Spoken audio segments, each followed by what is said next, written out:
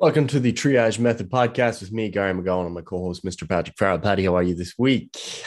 As per usual, Gary, I am positively fantastic. And today we are continuing on with our discussion that we have been going on for the last number of weeks anyway.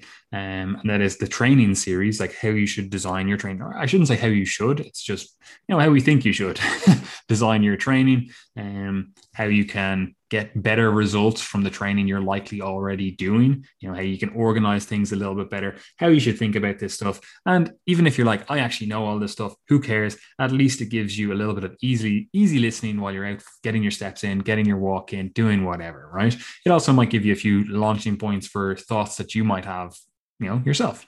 And previously we've discussed a number of topics, and I highly recommend you go back and listen to those, especially the last like 3, maybe 4 episodes, all the way back to that kind of goal setting episode, which started this series. Because if you don't, and you only listen to this podcast, you're probably going to miss out on some of the more important parts, because we're in the depths of this podcast series and you need the context, right? So with that in mind, today's episode is basically talking about how you intend to progress your training, right?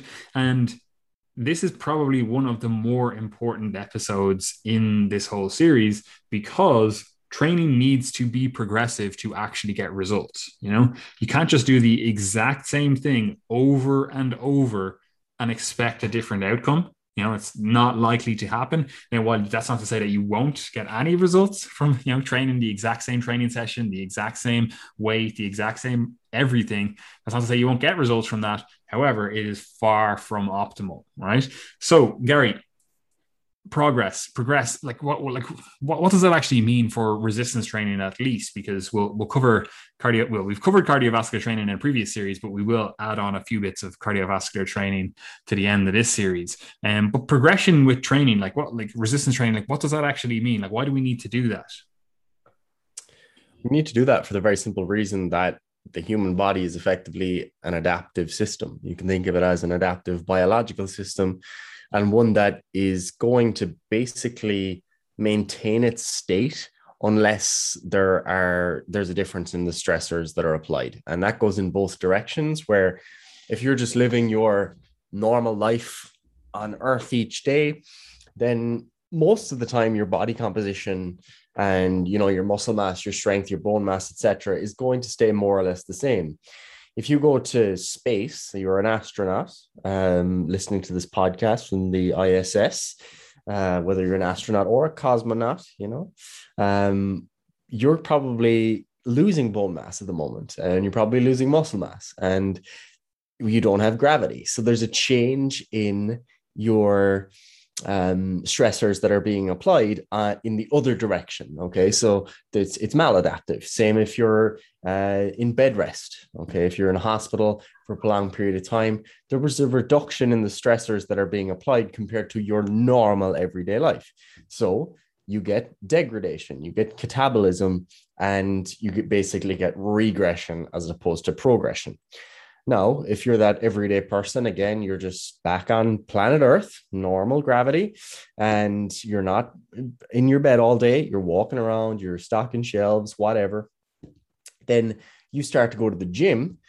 For the first, let's say, couple of months, maybe you're going to the gym, you're doing 2 or 3 days of weight training. You're going to be adapting to that. It's all quite new. Okay. You follow the same program, you're lifting the same weights, you're lifting the same number of sets, number of reps, etc. There will be adaptations that come from that, even if you're not pushing yourself that hard. So your tendons will get a bit stronger, your muscles will get a bit stronger, they'll probably grow a bit, you'll get an increase in bone mass, etc.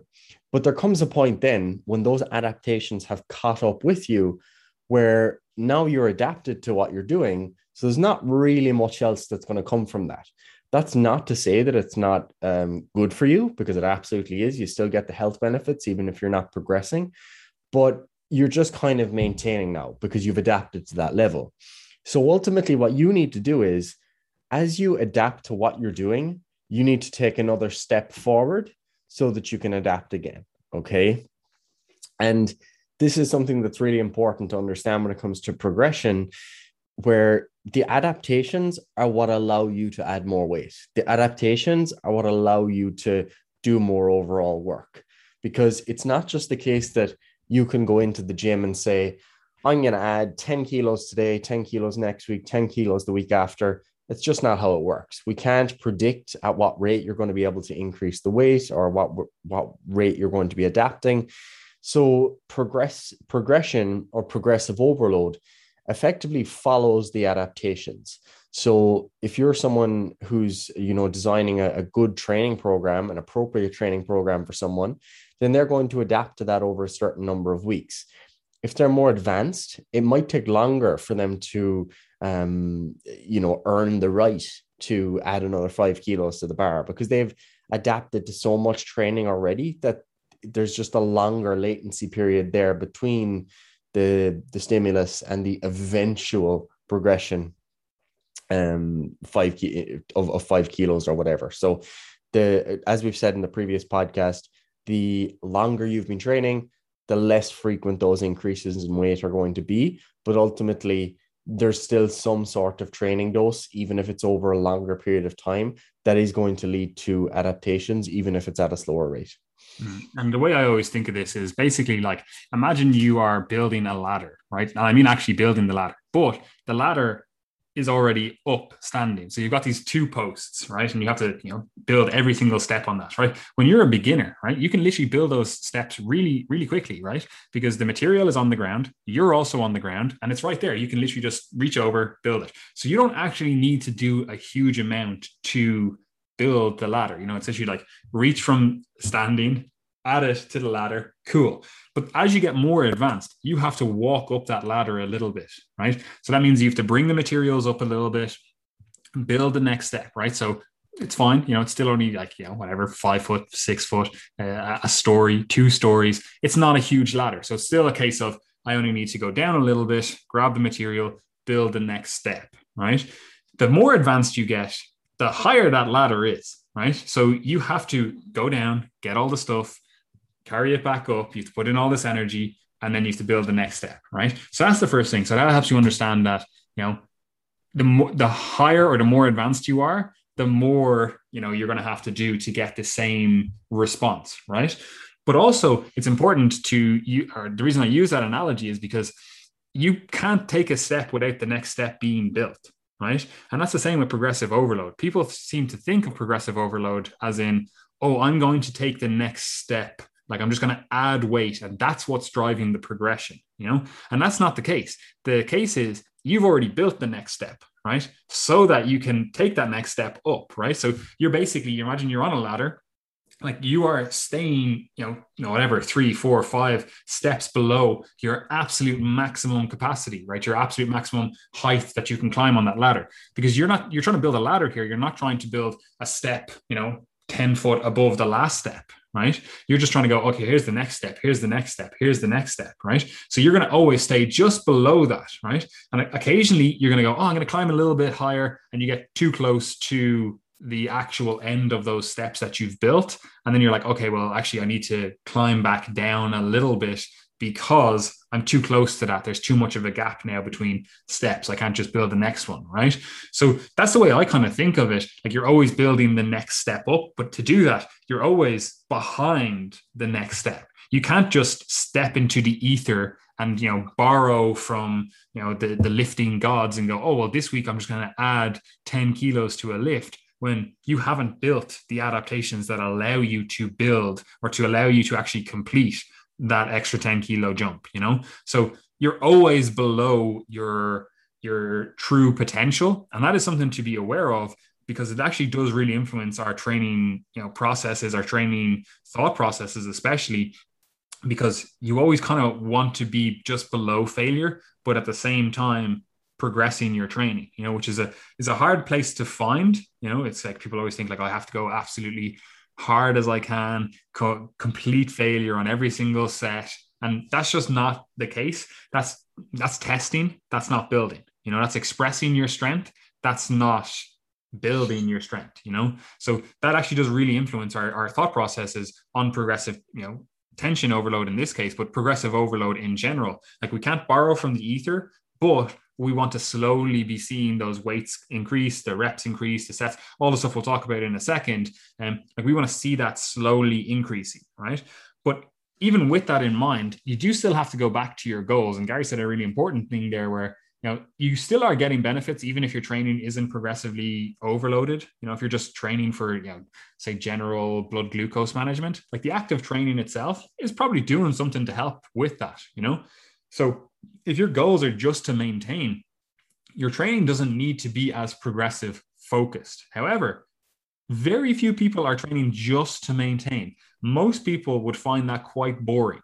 Most people are not, 100% happy with the functionality of their body, the way their body looks, the way their body performs, their overall health. Everyone is looking for a little bit extra, So for most people, their training is going to want to be progressive. And if you are just doing the exact same stuff and hoping for a different outcome, you're not going to be in a great position. Yes, sir. Yes, sir. And ultimately, it is actually fine, to be fair, to want to just maintain. I think that's fine in many cases. An example of that would be like me at the moment. Like I'm doing a lot of jiu-jitsu. Okay. So that's kind of like my primary training goal. So if I have to choose between, going to jiu-jitsu or getting in maybe a third or fourth lifting session or whatever, a lot of the time I'm going to pick the jiu-jitsu, because when I look at my goals and I say to myself, right, how much of a benefit are you going to get, Gary, from working on your skill in that sport versus more strength and conditioning? For me, working on the skill is more important, because I've been doing strength and conditioning work for like a decade. That's all I've been doing all along. Whereas for someone else, it actually might be a better idea for them, if they've got no strength conditioning background, their fitness is a limiting factor, to, skip maybe some of the drilling that day and get their strength work in or get their conditioning work in. So for me, when I'm going to the gym, let's say I'm doing 2 or 3 days of lifting along with the jiu-jitsu, I'm not really expecting to be laying down slabs of muscle or seeing big increases in weight. I'm going there to more or less maintain my strength and maintain my muscle mass while doing those other tasks, while realizing that if I was to totally remove the stimulus of training, I would lose a bit of muscle and I would probably lose a bit of that top end strength. So I'm maintaining those qualities, maybe making some progress on them every now and then, but not near the top end. So even for someone that's been training for a long period of time, while you do have to work very hard to make those progression steps, there's still some sort of range there where there's a certain amount of training at which, you're going to be adapting, but it's going to be a very long period of time and not something you're seeing. And then there's the kind of top end where you're just focusing on this thing and you might be adding 2.5 kilos to the bar each month, which is fantastic if you're an advanced lifter. You'd be delighted with that. So yeah. Just on that as well, like this is a concept as well where, like, again, it goes back to what are your actual goals with all this stuff. Like there's so many goals that we could potentially have with all of the training that we could be doing, all the health, fitness stuff, etc. Right? And like the stuff that you're talking about there is basically a concept of, we'll call it gaintaining, although a lot of Americans call it main gaining, which is, oh my God, completely wrong. I'm sorry if you were American. I know we have a lot of American listeners. If anyone says main gaining, just tell them that they do not speak the English language, because that is disgusting. Gaintaining is what we call it, right? Where you're basically trying to get a little bit of gain while you're actually just focusing on maintenance. You're just basically like, I'm doing the minimum required to see some sort of progression. Ideally, there's some progression happening over however many weeks, months, whatever. But you're kind of just happy with maintaining. As long as you maintain, you're kind of happy. If you see a gain, happy, right?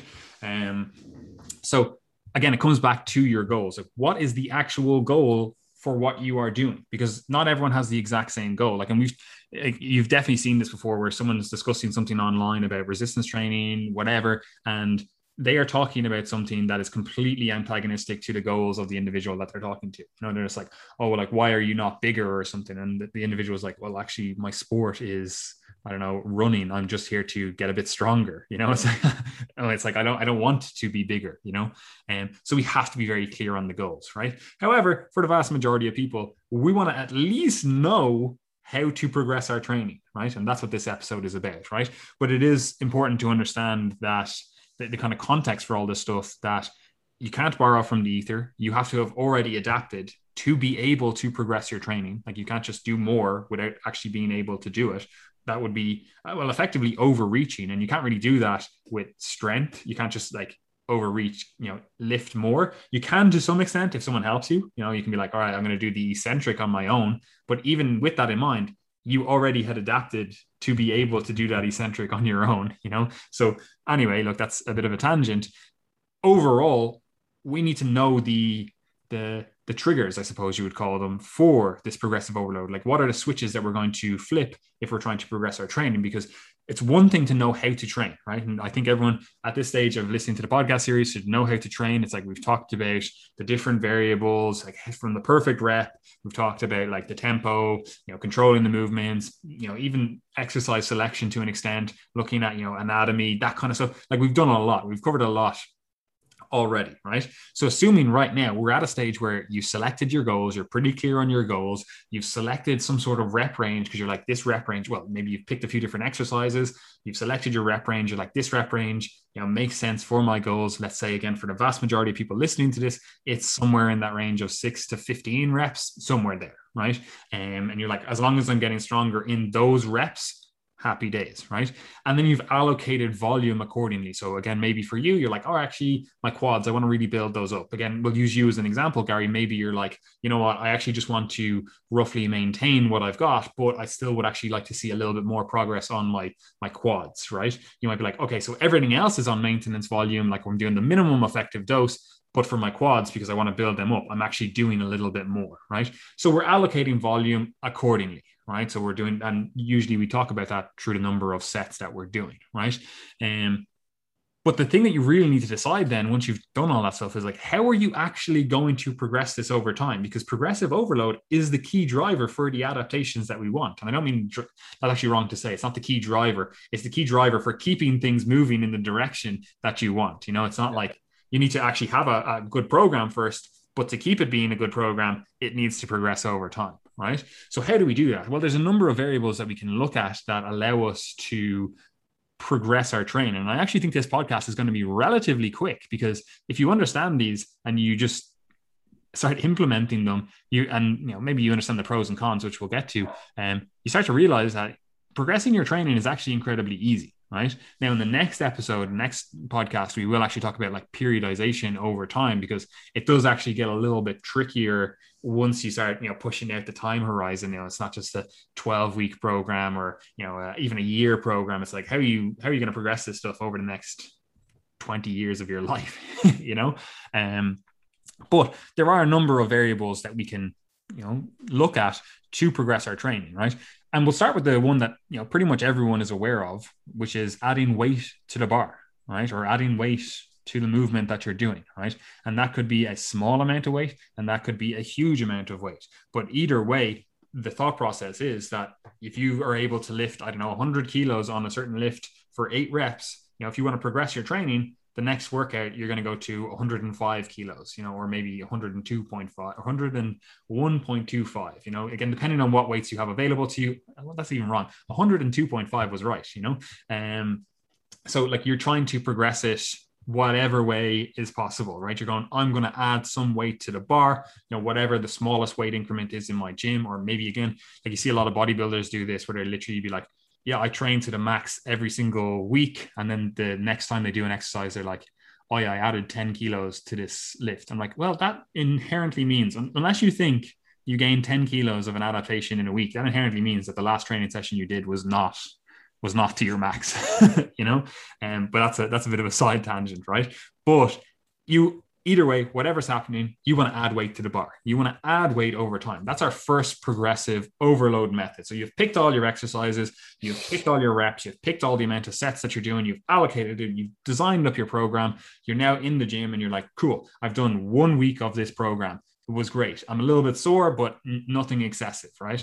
The next week you go in, you're going, all of those lifts that I just did, I'm going to try add some weight to them, whatever, again, the smallest or whatever you think in your head is the most appropriate weight to add, right? What are the pros and cons of that, Gary? Like, what is that the best way we can think about progressive overload? Is that the main one that we should be using? What are your thoughts? Yeah. So when it comes to adding weight to the bar or machine or dumbbell, etc., it works very well a lot of the time. because people like it. People like the idea of just being able to lift more weight. It's very clear when you're able to do something new on some exercises, like especially if you're doing something as pure as a 1 rep max. Like if you add 5 kilos and you've never done that before, you're like, okay, I've clearly progressed. I'm clearly better than I used to be. However, it doesn't work so well in isolation, because what a lot of people will do is they'll just focus on increasing the weight, and then they expect to be doing that on every exercise, every session, which is very, very messy. Generally, what you'll see is that early on in a program, you'll be able to add weight a little bit quicker, but that's primarily the result of, getting used to the exercises again. So for example, if you had been doing conventional deadlifts and then you bring in sumo deadlifts for a training block, you're regaining the skills. So in your first session, the weight's going to be considerably lower. It's actually below your level of true strength, because the skill and the tolerance for those movement patterns just isn't there yet. And then what you'll find is that the rate of progress in terms of adding weight to the bar, that'll begin to slow over a number of weeks then. But you can still continue adding weight to the bar. You just have to modify your expectations. So it might be plus 10 kilos week 1 on your deadlift, because it was just, you getting used to the exercise. Then it's kind of plus 5 week the second time around. And then you settle into a more normal rate of adaptation, where maybe you've been training for a couple of years and you're adding 2.5 to 5 kilos every few weeks in that training block, but you're comfortable enough coming back and sticking with the same weight. And that's something that's really important, because the rate of progress is never, ever, ever, when it comes to weight on the bar, going to be on a weekly level for more than a year. Because if you think about that, like you add 5 kilos to the bar, let's say a deadlift, 2.5 per side. You do that for every week, for 52 weeks. Are you going to be adding 260 kilos to your deadlift this year? No, of course you're not. You're not going to add that in 2 years or 5 years. Maybe if you started off really weak, you might do it in 5 to 10 years.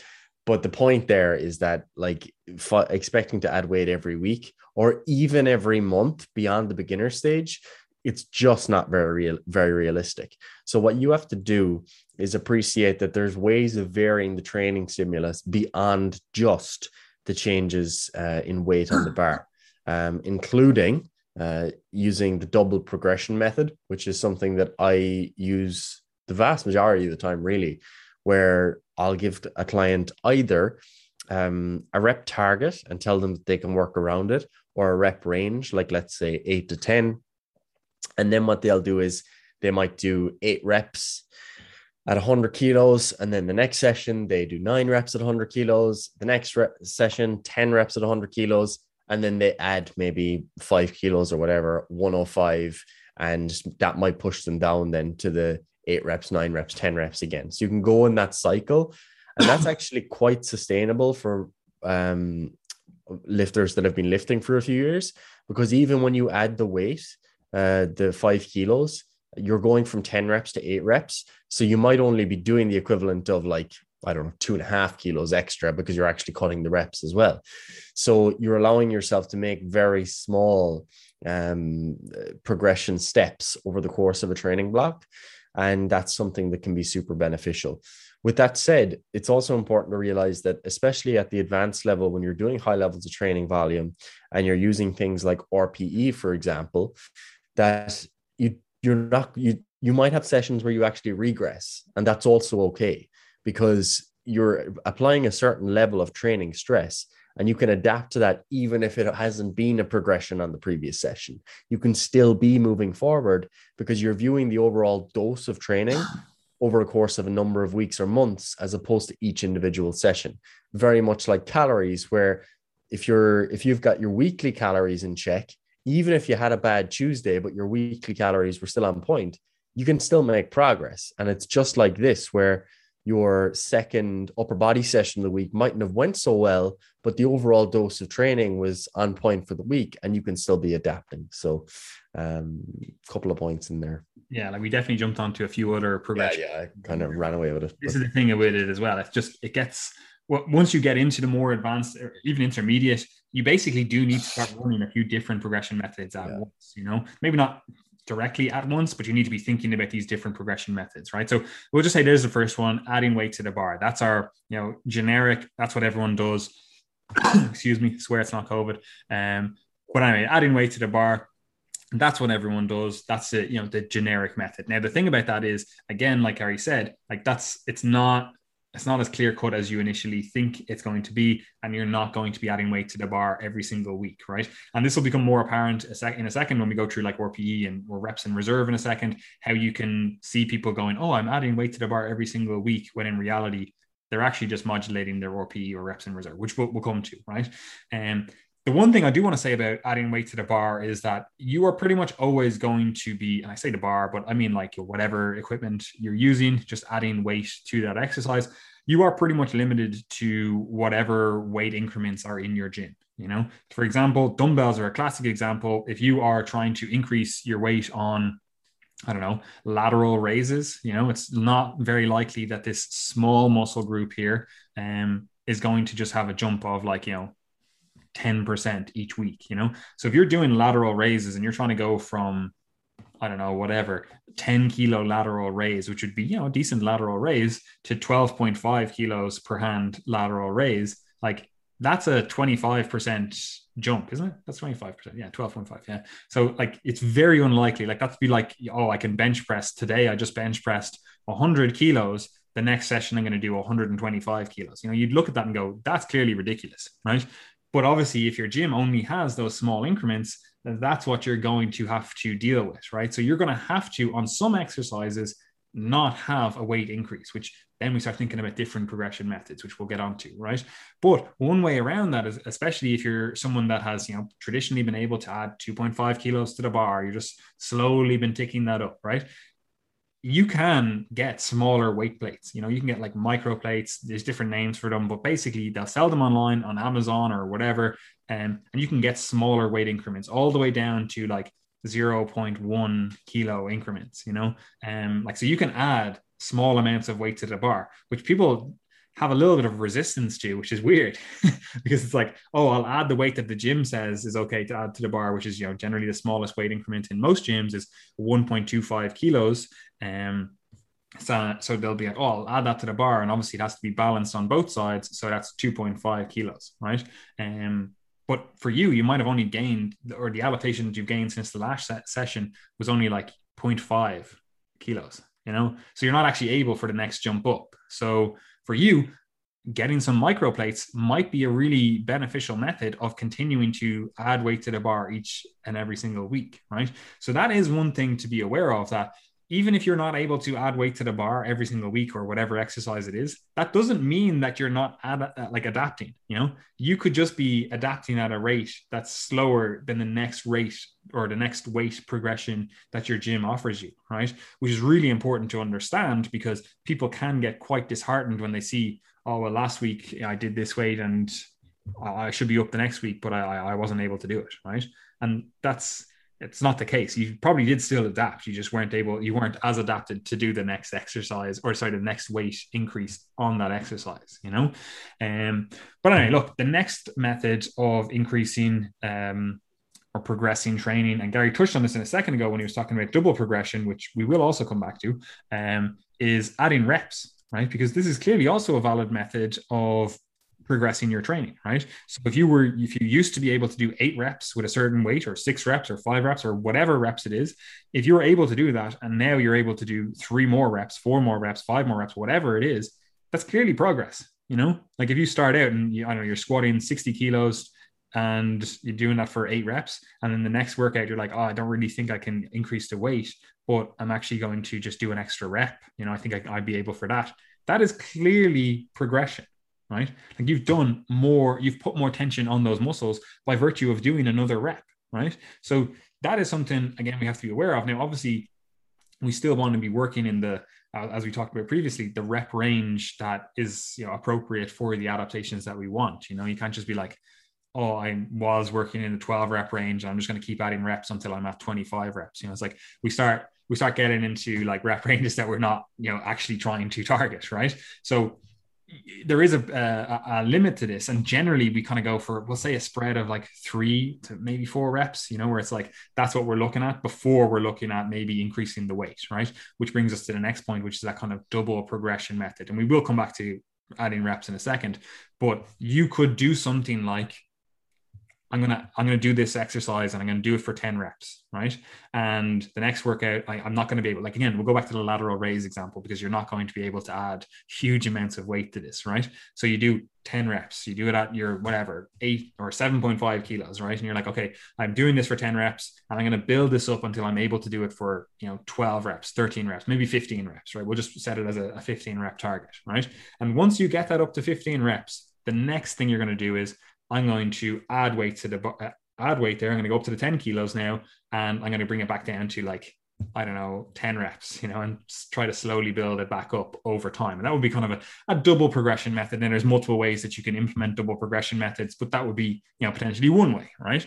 So adding reps is clearly a way that you can progress your training, and like, it is a perfectly valid way of progressing your training. However, much like with adding weight to the bar, it is actually quite hard to add one more rep. Like, if you are doing 10 reps and you add one more rep, it's like you have done 10% more. It's like, if you were to, again, use the same thought process and go, I was doing 100 kilos to add 10%, are you going to add 10 kilos to the bar? Maybe not. So there are clearly limits to this as well. And it especially falls apart when we're at the lower end of the rep range. So if you do like 3 reps, you're not going to go to the next session and be like, oh, I'm just going to add 4. I'm going to do another rep. I'm going to do 4 reps. Like, it's very rare that that's going to be the case. And especially if you are, a lot closer to failure on that lift.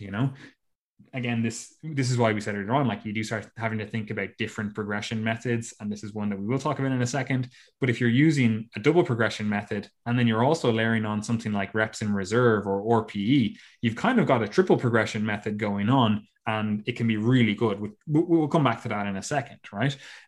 But what are your thoughts on adding reps, Gary? Like, what's the story there? Like, is that a good way to progress training? And do you see any faults with it, other than the fact that, it can be quite hard to add reps rather than adding weight?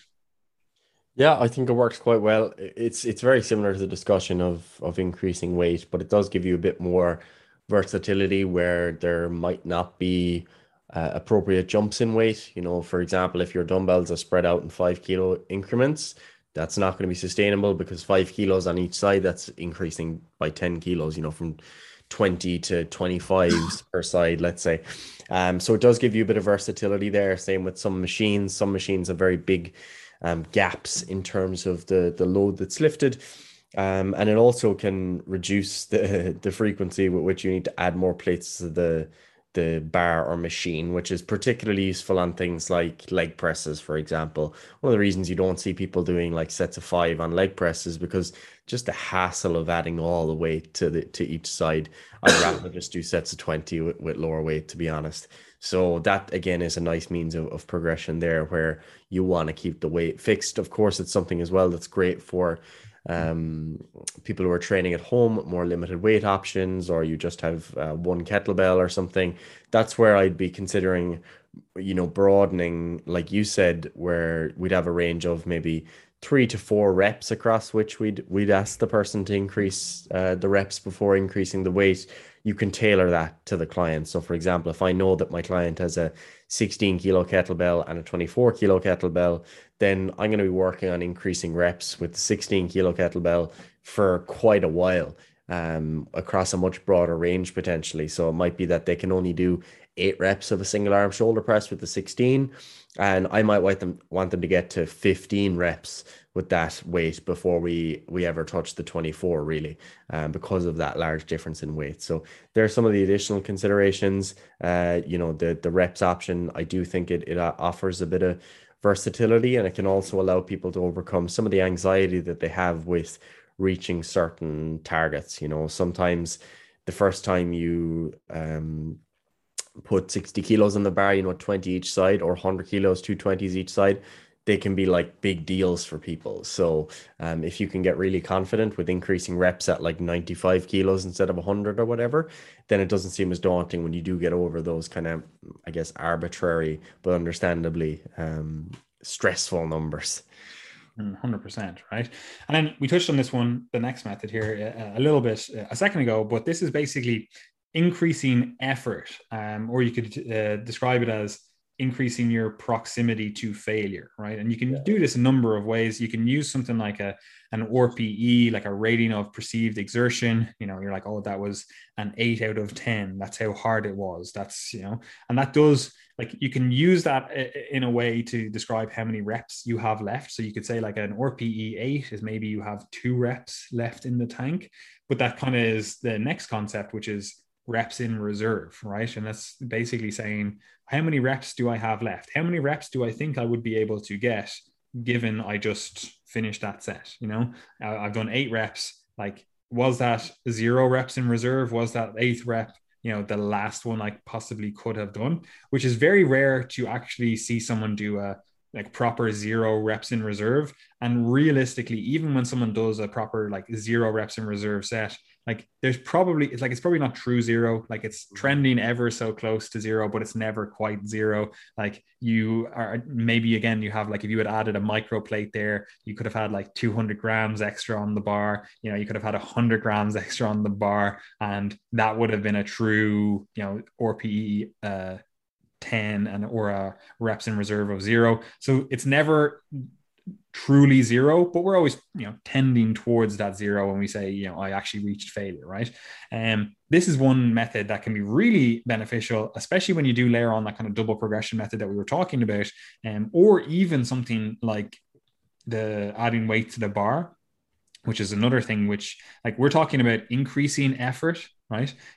In terms of, that's going to be the progression method. You're like, oh, the first week I start this program, I'm going to choose a weight that has me working at we'll say an RPE 7, so it's like, it's not, it's decent enough, there's maybe a couple of reps left in the tank, it's hard, but it's not exhausting. It's not, complete failure. The next week, then I want to choose a weight that has me at RPE 8, right? And again, that would generally layer on top of what we discussed previously, which is that kind of adding weight to the bar, right? Where you're like, okay, I'm going to have to add some weight to the bar to get to a progression method or get to an RPE that has me at an 8, right? You could also layer on, again, reps in reserve and be like, right, I want to slowly get down to 0 reps in reserve. So the first week I'm going to start at 5 reps in reserve. The next week I'm going to do 4. The next week I'm going to do 3. The next week I'm going to do, keep going on until you're at 0 reps in reserve, right? And again, that would generally be a case of either increasing the reps, so you're like, okay, I did 12 reps with 3 reps in reserve. Next week I'm going to do 13 reps, or it would be a case of, okay, I had 5 reps in reserve. The next, I'm going to add a little bit of weight to try get it to 4 or maybe 3 reps in reserve, right? So again, you can start layering these different progression methods on top of each other, and using RPE or reps in reserve in and of itself is not necessarily a progression method. However, using it to help gauge the other stuff is actually forms part of a progression method, because you can be at a stage where you're like, okay, my actual progression method is to increase the effort over a number of weeks. The way you do that, whether it's adding weight or adding reps, is less important to you as long as you're always at the correct RPE. And this can be a really benefit, or reps in reserve as well, and this can be a really beneficial progression method if you have a really stressful life, or you have a lot of other things going on, like, again, like, say, for example, I do 4 resistance training sessions and 4 jiu-jitsu sessions per week, like sometimes I'm going to go into an upper body session, and the night before we were doing, like, I don't know, arm bars or something, and my elbow is a little bit at me, so I'm like, okay, I'm not actually going to be able to hit my actual next progression if I was purely going on weight, because my elbow's a little bit at me, but I can still keep it at a relative intensity or an RPE that aligns with my goals, right? So that's something to be aware of, right? So it can be really effective. But conversely, again, if you are doing, what we kind of described earlier, as a progression method, you could use decreasing effort as your guiding principle for when you increase the weights or when you increase the reps. And what I mean by that is, say you've got all the variables the exact same, right? So you're doing a workout, whatever it is, right? If during that workout, you're like, normally this is at an RPE 8, right? So my rating of perceived exertion is 8. So there's, I'm pretty close to pushing really hard on all of these exercises. I'm near failure on them, not quite at it, but it's hard, right? If you start noticing then that, oh, the next session, the exercise here or this set here or whatever, it starts going down to RPE 7, right? Or next session, then after that's RPE 6, right? That could actually be your progression method, right? And what I mean by that is you could say across the block, you could do it one of two ways. You could say across the block, I want to increase my RPE so that by the end of this block of training, whether it's 4 weeks, 6 weeks, 10 weeks, whatever it is, you are getting very close to hitting a 0 reps in reserve, right? Converse to that, you could also say, across this block, I want to go from something that's at like, I say the first session is an RPE 9, right? And you're saying across the block, I want to get that down to an RPE 5, right? Once it's at an RPE 5 where I'm doing this weight and it feels kind of fucking easy because RPE 5 is relatively easy, right? Once you get to that, then you're saying, okay, now it's time to progress, right? So again, we're using RPE or reps in reserve as a guiding principle for another progression method, like whatever the progression method is. Maybe again, you get down to that RPE 5 and you're like, okay, the next thing I'm going to do is add weight to the bar, right? Do you have anything to say on that, Gary? I actually use this quite a bit, to be honest. Like at least the decreasing RIR, increasing RPE, because what I often find happening myself is that I'll have at least over the last year or so, when we've had jiu-jitsu for a while, then we've had no jiu-jitsu, and all that, just the mess of kind of COVID and lockdowns and reopening, etc. Anytime there's been a lapse in how much I'm doing jiu-jitsu, I'll start to do more weight training.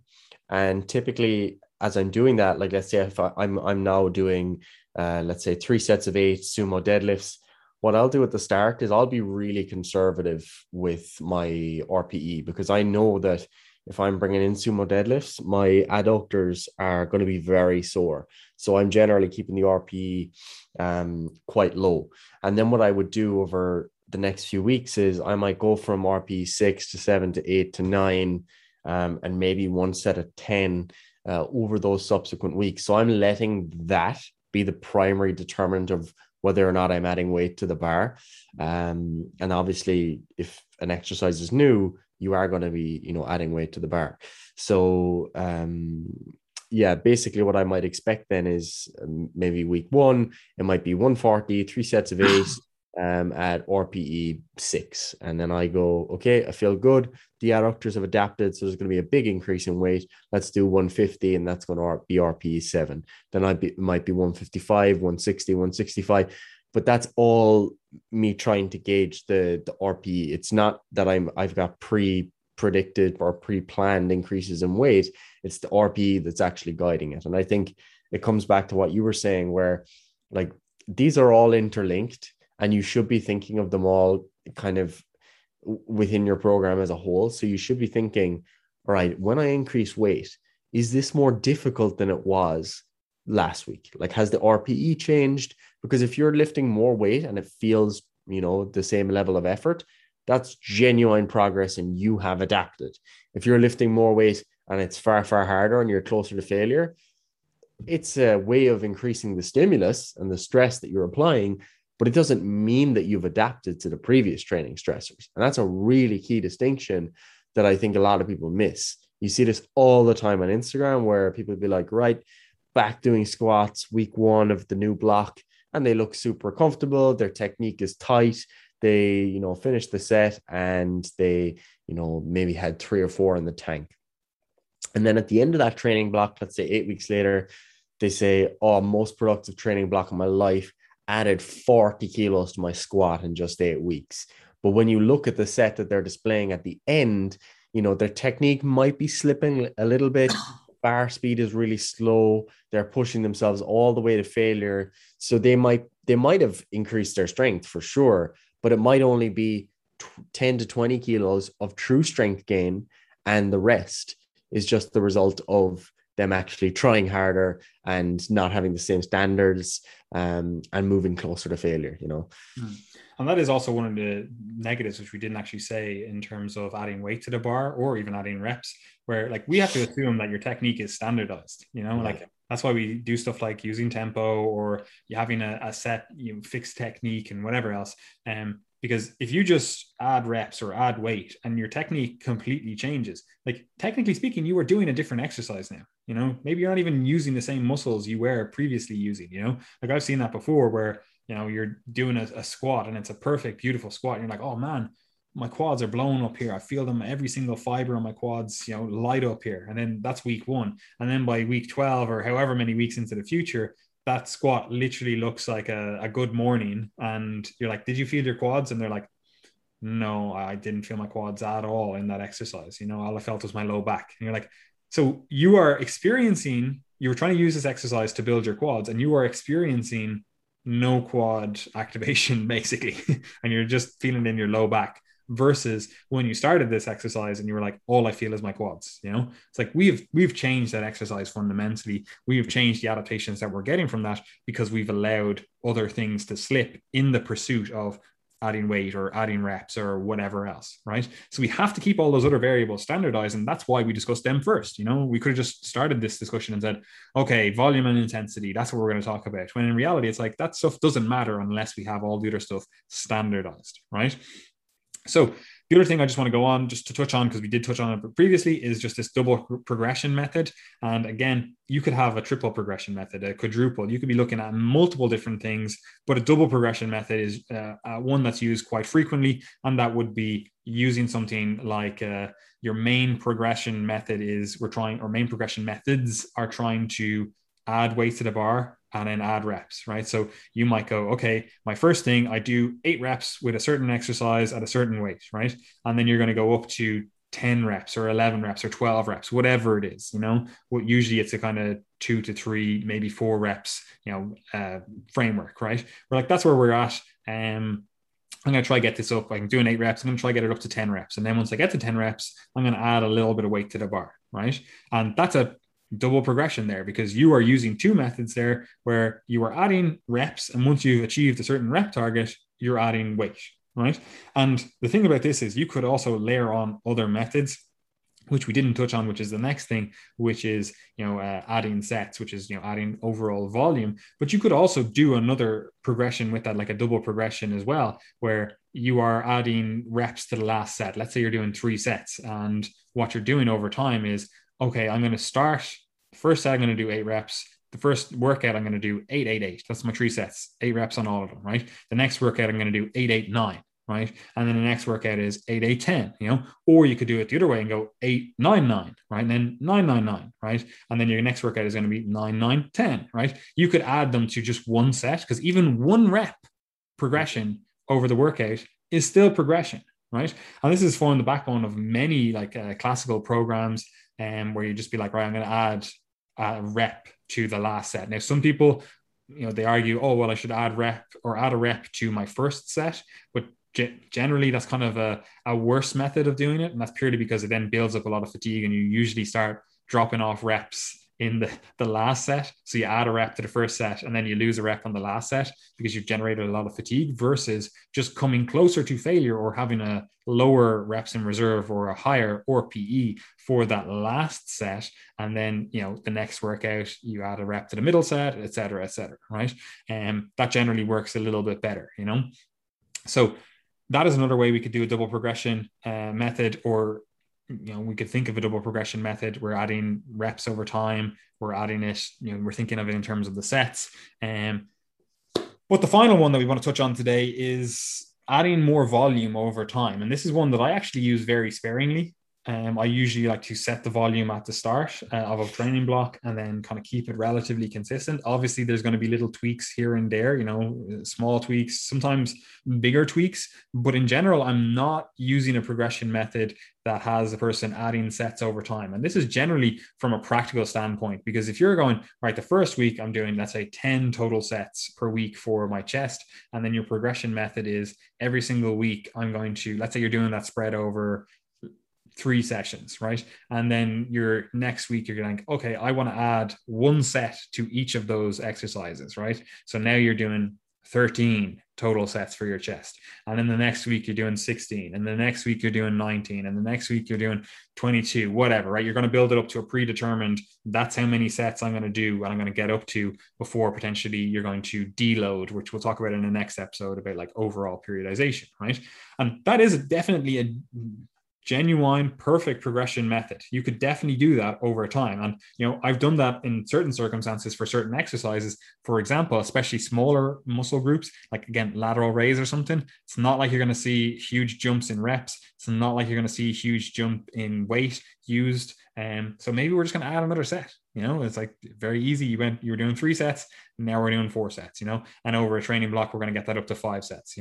I wouldn't be using that as my main progression method over time. But on certain exercises, especially the smaller muscle groups, it makes sense, right?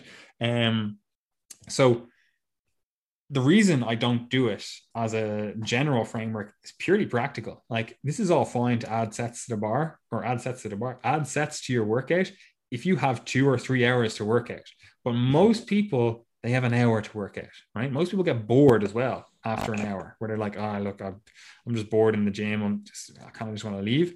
So if I'm going, okay, yeah, actually week 1, your workout takes 45 minutes, and they're like, fantastic, this is great. Got to work on time, got to work early, actually got ahead of stuff, was actually able to come home and read my kids a story after the gym, blah, blah, blah. And then by week 6 or 7, you're like, yeah, actually I can't do this workout because I have work, and I'm finishing this workout at 11 p.m. now.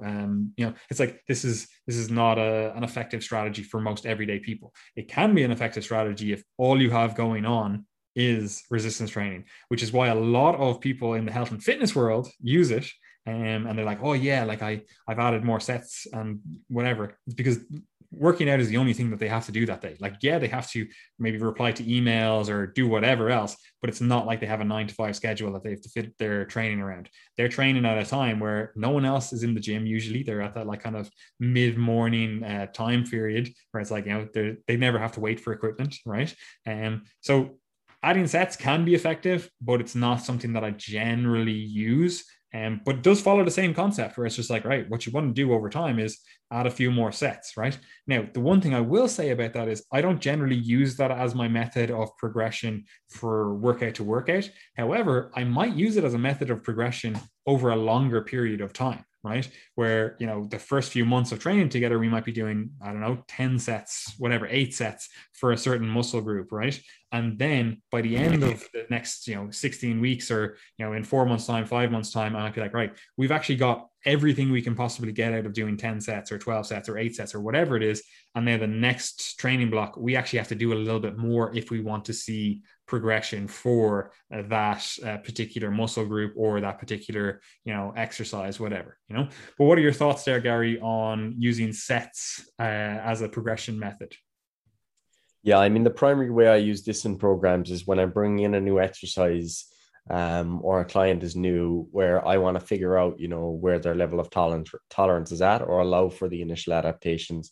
So an example of that would be something like week 1, 2 sets of 8 on deadlifts, at 2 to 3 reps in reserve, something like that, let's say. Then week 2, we might do 1x5 and 2x8. Week 3, we might do 1x5, 2x8. And week 4, we might do 2x5, 2x8.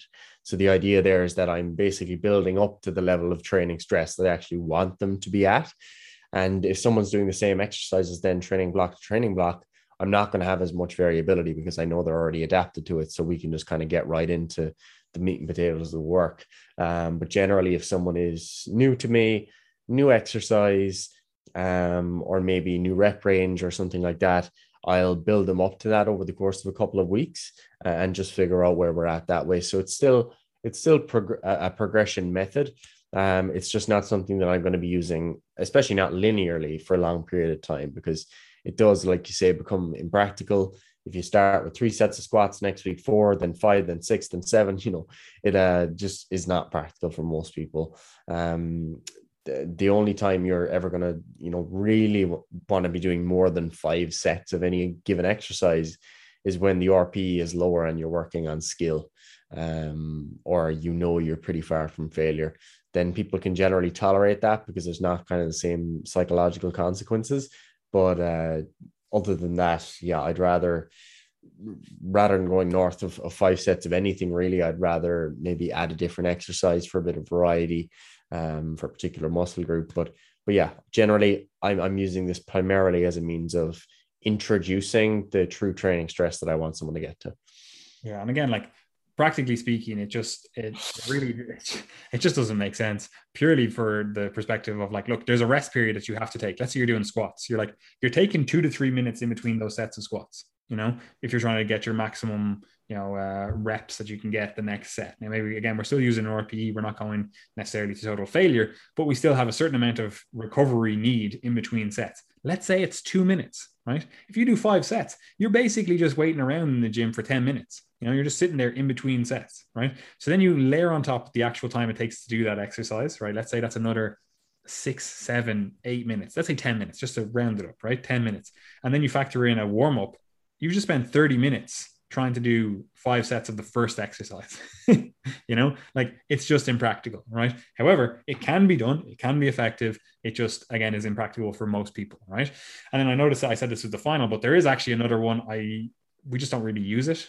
It's not that effective either. And that is basically increasing the density of work that you are doing. And what I mean by that is you basically say it takes you an hour in the gym to get your workout done. If you can get the same amount of work done in 55 minutes, 50 minutes, 45 minutes, like technically that is progress. Progress? Why did I say it like that?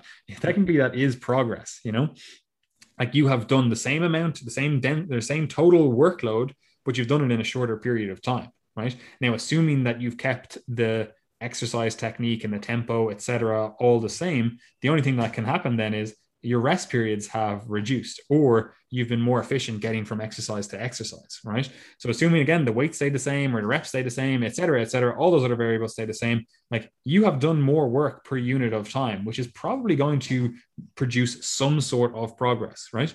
But again, practically speaking, there comes a limit to this, and like some classical programs have used this, like Vince Gironda's 8x8, where they're just like, we're going to do 8 reps and we're going to have a certain period of time. Like you see different period of times between those 8 reps, but let's say it's do 8 reps, rest 30 seconds. And you're basically trying to get like you do 8 sets of that. So 8 sets of 8 reps, and you have like 30 seconds or whatever between each set of those. And then you're trying to get that down to as low as possible, a time period where you're basically just taking a few breaths in between those eight reps, and it's basically just one continuous set then, which is, quite interesting to say the least. Sweat is a word that I would use, but anyway, you can use that. Like, it's not like it's a bad progression method, it's just probably not the most optimal. It's probably not going to produce the fastest results. It's also one of the harder ones. It's also impractical for most people because you're probably going to have to wait around for at least one piece of equipment in the gym. Even if you're training at home, like there's probably going to be some sort of changing weights around, moving equipment, blah, blah, blah. So like, are you just getting more efficient at keeping your home gym tidy? It's like, was that the PR you made versus an actual like progression in the weights that you would have been able to lift, etc. Right. And also, if you're focusing excessively on this, you probably are limiting the amount of weight that you can lift or the amount of reps that you can do, purely by virtue of the fact that you're not going to want to add more reps if it's going to mean that your workload, your time in the workout is going to go up. So you're going to be like, okay, I'm not going to add that progression, even though you might have been able to. And also, if you're only taking like 30 seconds or whatever in between sets, you probably aren't using the maximum weight that you could potentially be using for that set because you're only taking 30 seconds break, so that is something to be aware of. There are some ways you could do this that make a little bit more sense. For example, like escalated density training, like EDT, that can be quite effective, and it can be something that you're basically trying to increase the density of work. You basically set a timer, pick 2 exercises, usually like antagonistic exercises, and you go to town at those. You do like 6 to 8 reps, we'll say, right? And you alternate between the 2 of those, and you're basically trying to get more work done in that 20 minutes, right? That can be a really effective way to implement something like increasing the density of work. However, again, you are still generally limited by the weight that you can use or the reps that you can do, or equipment availability. Like I've done stuff like this before, of stuff like chin ups and dips. That can be quite effective because sometimes they're at the exact same station. It's just like reach your hands up, put your hands down, you're done. But generally speaking, like my dip strength and my chin up strength are not the same. So I ideally would be adding weight to the bar or adding weight to myself between those, but practically speaking, I probably don't. So one of those two is either getting an over or under stimulus as a result of that. Now, again, you can overcome that by doing more reps for one of them. But again, it just starts getting a little bit messy, right? But density is a method that you could use, or I should say increasing density is a method that you could use for progression. It's just one that you don't see used as often. Do you have any words to say on that, Gary? Just that the primary time I use this is with those body weight exercises. Like what I might say to people is, right, we're doing body weight chin-ups. I want you to get 30 reps or 40 reps or whatever in as little time as possible. So they can strategize it themselves. They might get 12 reps, then 8 reps, then 5 reps, then 5 reps. But ultimately it still allows for progress because they're aiming to shorten the time period, and they're also aiming to get more reps per bout, so it might be initially they have to take ages because they can only do 4 chin-ups and they're aiming for 30. So they do their 4, they might need to take a minute, and then they do their 4 again. Whereas over time, that person will get to the point where they're able to do 10 or 12, and then they've got, the challenge done a lot quicker. And then what I'll generally do is increase the overall rep target, or we might add weight or something like that. But again, it's just another way that you can plan training, and yeah, a way of progressing it too. 100%. Anyway, look, that's pretty much all. Like there are some other minor ones that I'm sure someone listening to this will be like, oh, well, actually, I use this progression method. You didn't mention that. There are some minor ones, but they're the kind of major ones, and hopefully give you an idea of how to think about this stuff, how to think about progressing your training over time. In the next episode, we are going to discuss periodization, which is basically how you are going to organize that progression over time. Because it's not a case, like Gary said earlier on, that we're just adding 2.5 or 5 kilos to the bar every single week and doing that for a year straight. That generally doesn't work for most people. It's going to add up to quite a lot of weight by the end of the year that, you don't see people walking around with just 400 kilo deadlifts, like it just doesn't happen. So at some stage, that progression is going to slow. So how do we organize our training to continue getting progress over time, especially as you get beyond that beginner stage and you move into that kind of intermediate stage where, week on week, you're not adding weight to the bar, that's not going to happen. So how do you organize your training to account for that while you're still focusing on all of these different progressible things that we have that we just discussed in this episode? That's what periodization basically is. And we'll talk about that in the next episode. But Gary, do you have anything to say to wrap this up? And if not, where can people find us? As always, guys, if you'd like to get our guidance on your training or your nutrition, we have coaching spaces available, and you can find information on that below. You can also keep up with all of the content that we're putting out on our social media. You can follow Triage Method on Instagram, follow Triage Method on YouTube as well for snippets of the podcast. And you can also follow all of our respective coaches. So if you go onto the Triage page, click on following, you'll see our coaches there, and make sure you're following all of us to keep up with our content. If you want to, again, keep supporting, keep following what we're doing, do subscribe to the newsletter. Next one will be going out next week for October. And basically that will keep you up to date with everything we've been doing, recommended resources, some exclusive content in there, etc. So do subscribe there. We'd also appreciate it if you share the podcast. If you enjoyed this, share it with a friend, share it on your story, leave a rating and review if your podcast platform allows, and that would be greatly appreciated. And then finally, if you are a coach who's looking to support your education, you can join the Coach's Corner, where you can learn more about training theory, the basic sciences like anatomy and physiology, and then your nutrition theory and related content. 100%. Anyway, I have nothing else to say. So enjoy your week, guys. Bye. Bye.